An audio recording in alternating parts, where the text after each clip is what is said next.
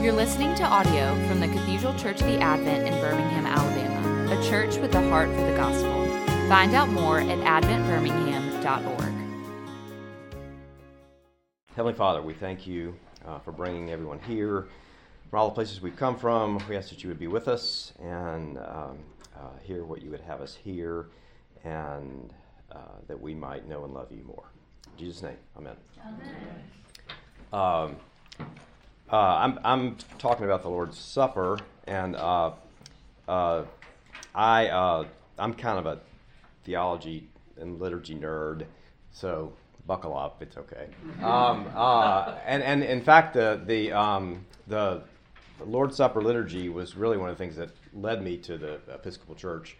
I grew up in one of the kind of pass around the little cups and sit and just, then put them in a little thing when you're finished with them kind of thing, once a quarter, and just went to an Episcopal church for the first time when I was in college, and I was like, wow, this all makes so much more sense now, and it's really cool. So that's one of the things that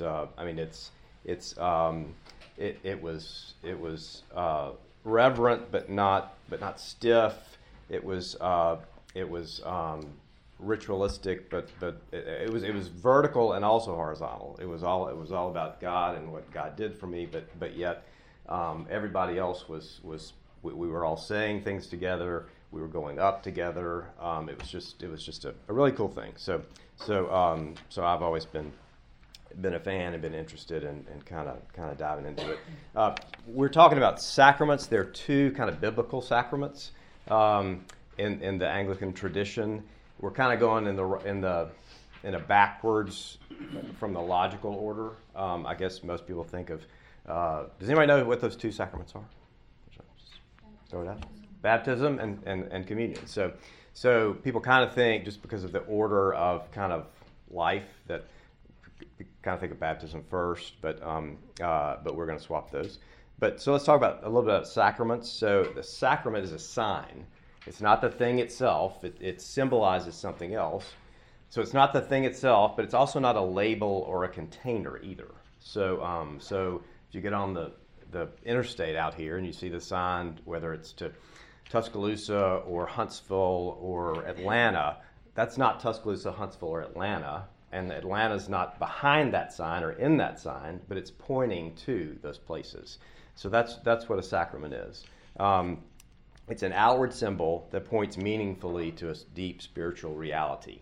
And people also say that it's a visible sign of an invisible grace.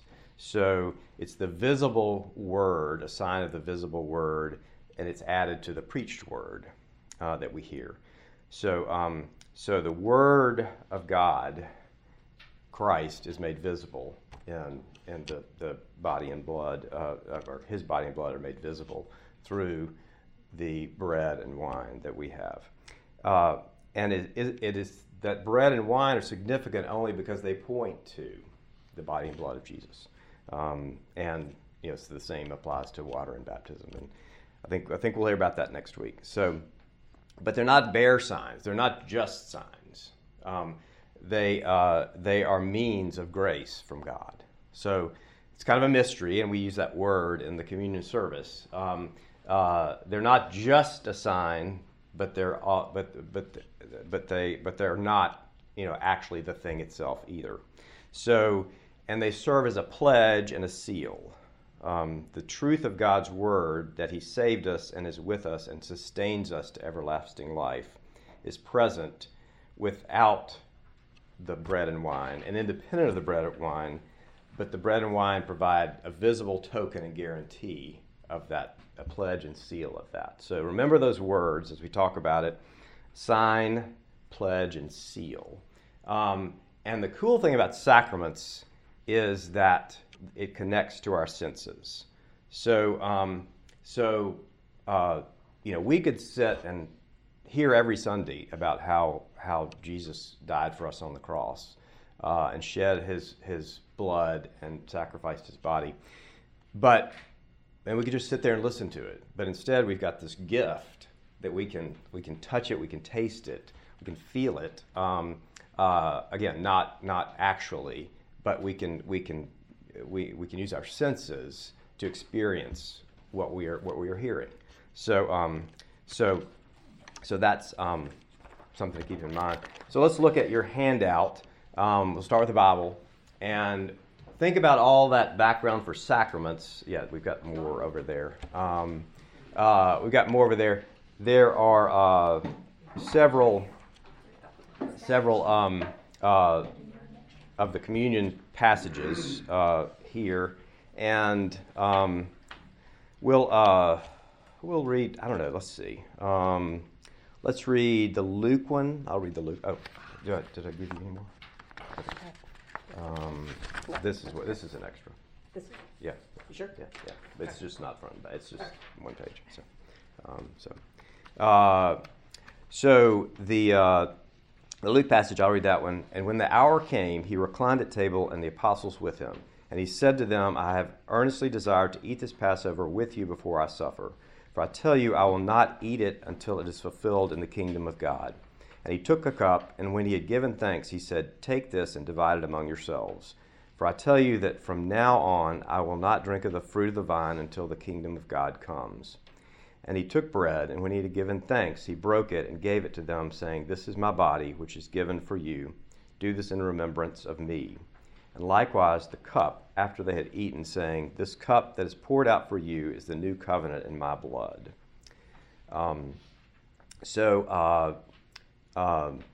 Just reading that in light of what we've just talked about, any reactions?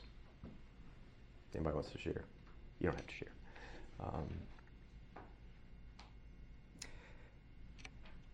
Then there's the Matthew version, which is a little shorter, but a lot of the same thing. Then John, this is not the Last Supper in John, but this is kind of backfills a lot of what Jesus said at the Last Supper, and I think reading this John 6 passage in the context of the Last Supper narrative is very powerful.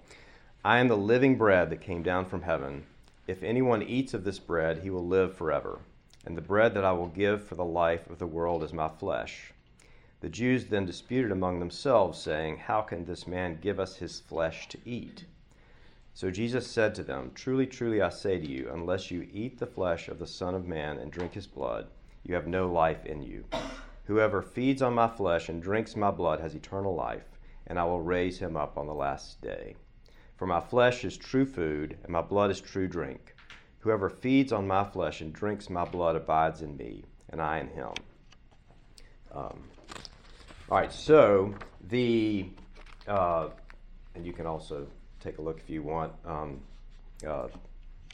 by yourselves at the 1 Corinthians 11, which is actually where a lot of the communion service language comes from, that version. So the Articles of Religion, I don't know if we talked about those before, but they are back in the historical documents section of the prayer book, and it's kind of cool.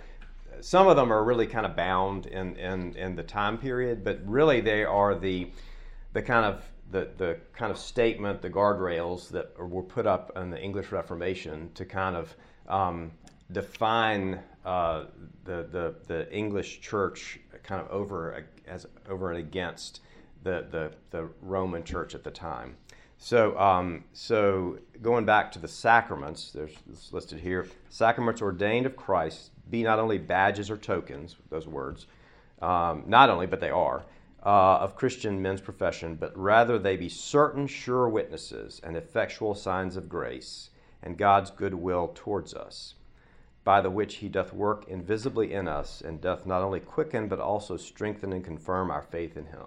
So that if you think about that in the context, so it's not just a badge or token, it's not just something we see and feel, but it's actually something that works on us, and it strengthens and confirms our faith in him. What a cool gift that we have this tangible thing that we come do every other week or whatever, that where we can take hold of God's work in us and get strengthened and confirmed in that. So there again we have the balance of they're not the thing itself, but they're a means for us to get for us to receive God's grace. So the and the kind of understanding of this came out of, obviously, the Roman Church at the time had kind of elevated the bread and wine to the thing itself in a way, and so what Cranmer and other reformers also were doing was to say, listen, this is a gift of God for us. It's not the thing itself.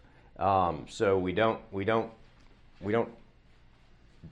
deal with it like it's the actual blood and body of Christ, but we're reverent because it's a means of Christ's work in us, and so it's a gift, and that's what really is important to me about kind of the Reformation move on this is that instead of kind of something that was almost dangled in front of the people's face, like you get to do this if you have a priest and if you or, or if you're in good standing and blah blah blah. It's no, we want you to have this. This is what God wants you to do, and this is a means of God's work in you.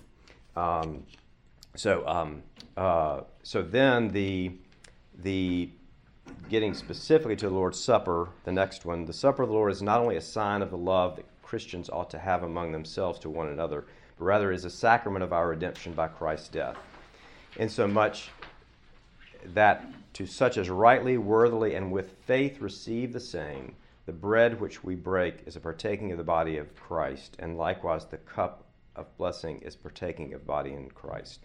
And then going on down, the body of Christ is given, taken, and eaten in the supper only after an heavenly and spiritual manner, and the mean whereby the body of Christ is received and eaten in the supper is faith. So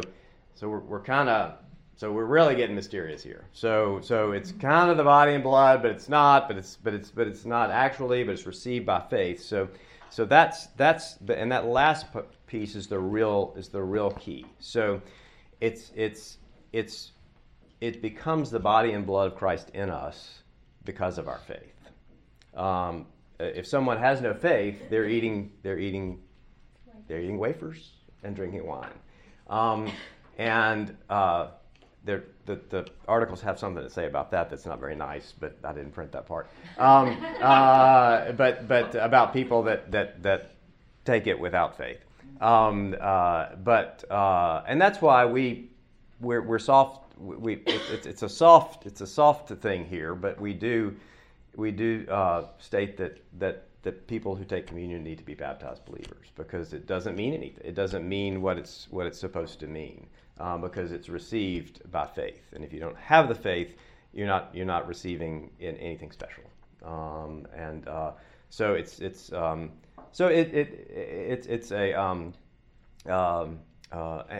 we still treat it reverently, and there's still a point in the service where we treat it again like something's happened, because something did happen, but it doesn't really happen fully. The happening is not full until it's received in us by faith. So the idea that it's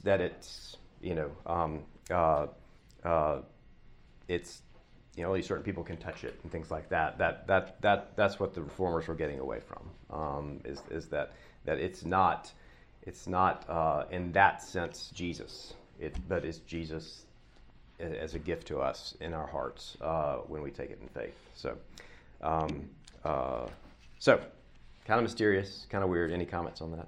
Kind of weird to drill down that hard, is what I mean. So, but any comments or any concerns? So now let's get to the service, which I think is really cool. The whole service is really the whole communion service, not just the part where the communion prayer, as it's called, but the whole service is really designed to focus on what the Lord's Supper is. If you went to church, or even if you're going to church, it's communion in all services today. So if you went, we start basically with two things that kind of cut us to the heart. The one is the opening prayer, Almighty God, into whom all hearts are open, all desires known, and from whom no secrets are hid. Wow. Well, I'm gone. I'm out of here because God didn't want to see my secrets, but He already. But I'm just saying He does see them. He does know them. Cleanse the thoughts of our hearts by the inspiration of the Holy Spirit. So we're laying it out before Him and saying, in this worship, including in the communion service, cleanse our hearts. And then the summary of the law. So just in case we thought we didn't have anything that we were ashamed to show that God knew, thou shalt love the Lord thy God with all the heart, all the soul, all the mind. So basically, this is what you're supposed to do. And how's that going for you? Well, not so good. So there we go. And then so we hear the word. We hear the word read. We hear we sing. We hear the word preached, and then we state our faith.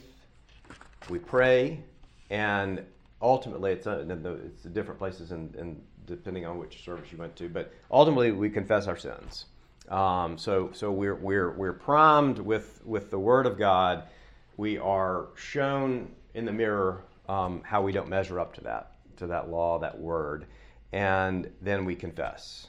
And then our forgiveness is declared, and then the comfortable words for perhaps best nuggets of Scripture that Cranmer has put in front of us every time we go to communion. Come to me, all you that travail and are heavy laden, and I will refresh you. John 3:16. Then, and from 1 Timothy, this is the true saying and worthy of all men to be received, that Christ Jesus came into the world to save sinners. And then 1 John, if any man sin, we have an advocate with the Father, Jesus Christ the righteous. He is the perfect offering of our sins, and not for ours only, but for the sins of the whole world. And so we're brought down at the foot of the cross, and then we are forgiven and lifted up with these comfortable words, and then the peace of the Lord be always with you and with our spirit. And then we pronounce that to each other, and it's the peace of God with our spirits. And then we're ready for communion. So then we have the actual communion service, and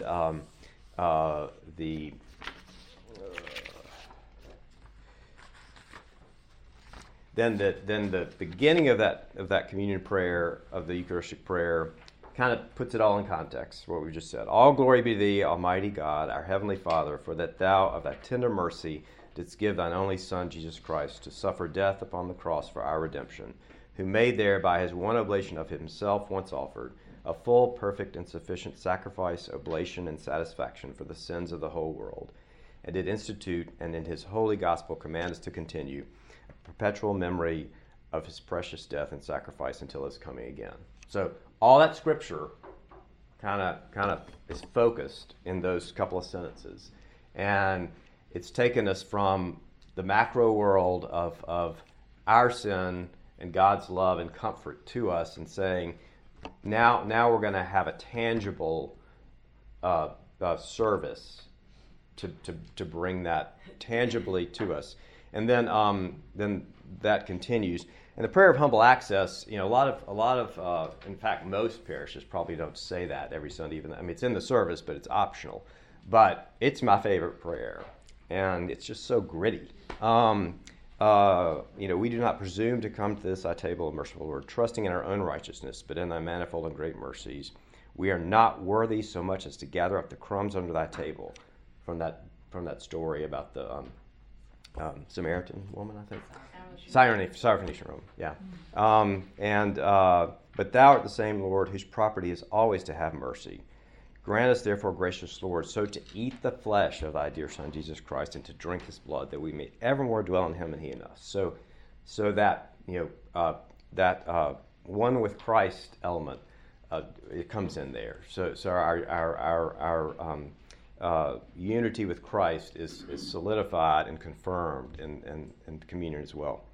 And then the gifts of God for the people of God, take them in remembrance that Christ died for you and feed on him in your hearts by faith with thanksgiving.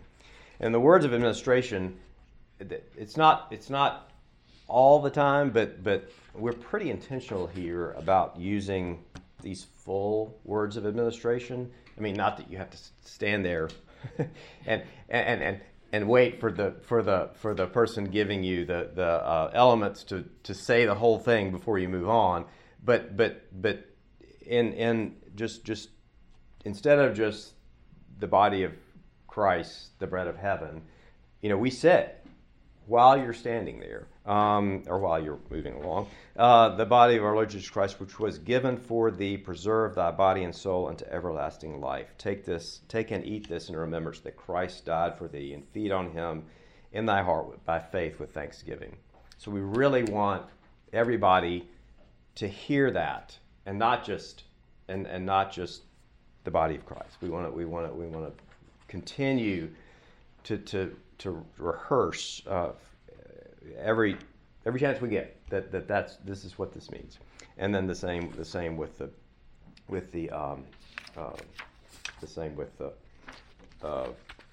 blood. So and then the post communion prayer, I think, is it kind of gets us back out from the focus on the body and blood, bread and wine, and back to it brings us back out to kind of the context of the Lord's Supper. And I think it's so theologically thick, and it just it says everything we believe about communion. Almighty and ever-living God, we most heartily thank thee for that thou dost feed us in these holy mysteries with the spiritual food of the most precious body and blood of thy Son, our Savior, Jesus Christ, and dost assure us thereby of thy favor and goodness towards us. I mean, we need that. It's assurance. And that we are very members and corporate in the mystical body of thy Son, again, the union with Christ, the blessed company of all faithful people, and are also heirs through hope of thy everlasting kingdom. So there's a future, as is referred to in some of these biblical passages, that will be in constant communion with God, and this is a reminder of why that's true and that it is true. And we humbly beseech thee, O Heavenly Father, so to assist us with thy grace. We've just had a means of grace in communion, that we may continue in that holy fellowship and do all such good works as thou hast prepared to walk in. So we're here, we've experienced this, and now we're going out and doing what's in front of us, what God puts in front of us through his grace and by his Spirit and by his power. Through Jesus Christ our Lord, to whom with thee and the Holy Ghost be all honor and glory, world without end. Amen. So it's just all there. So and we say that every time afterwards. So and then we leave and we go out nourished, assured, and looking for what God has for us to do. So anyway, I've done a lot of talking. So who wants to say something? What do you think about that? Any comments? I have a question. Yeah. The gather up the crumbs under that table. What story did you say that was from? The Syrophoenician woman who would have been a Gentile who and somebody. Anybody have a cite for that? I can go read it later. I don't even have a Bible up here. He made that very striking comment where he said, I don't feed the dogs, Yeah. something like that, and then she said, well, yeah, but even the dogs can eat the crumbs under the table. Yeah, she was not a Jew, and so she was basically saying, he was basically saying, well, I don't have any word for you because you're a Gentile. And she said, well, even the dogs eat the crumbs off the table. So And he praised her faith. Yeah. So I will email Fontaine that scripture site, and she can distribute it. It's short. Oh, is it? It's Matthew. Thank you. I just wondered. I've never heard it. No. Is that right? Matthew 15, verse 21. Should never make a reference that I can't back up. Sorry to put you.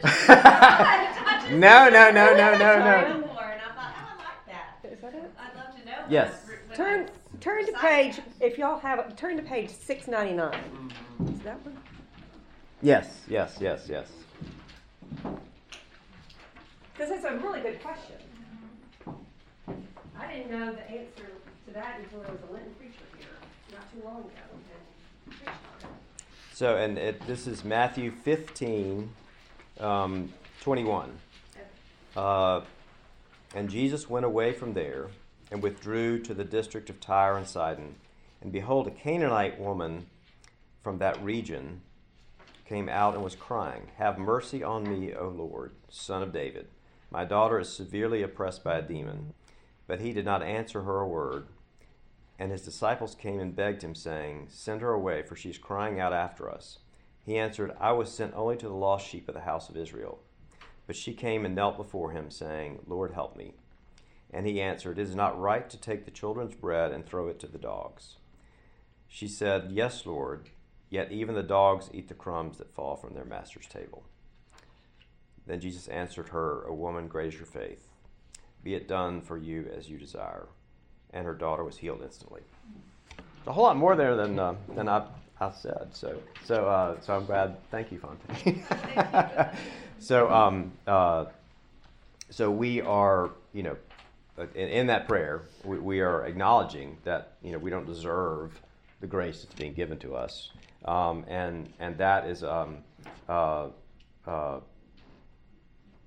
but just like Jesus, just like the story, Jesus gives it to us. So thank you for that question. so that I could backfill my research. So any other comments? I have a question. Uh-huh. So about how often communion is served. Mm-hmm. Is it every other Sunday? I come from a background Right. where it was served every Sunday, Yeah. so I'm trying to figure out. It is always served. It is always served here. It's not at every service every Sunday. Okay. So I think it often alternates between 9 and 11. Today is the fifth. Yeah, today is the fifth Sunday, and I think it's just in every service on the fifth Sunday. But so it's in one of those services on first and third Sunday, and then the other service on the second and fourth Sunday, and then the 7:30 service. It's always communion. So there's always an opportunity for it, but it's not every service. And I think again, it's not.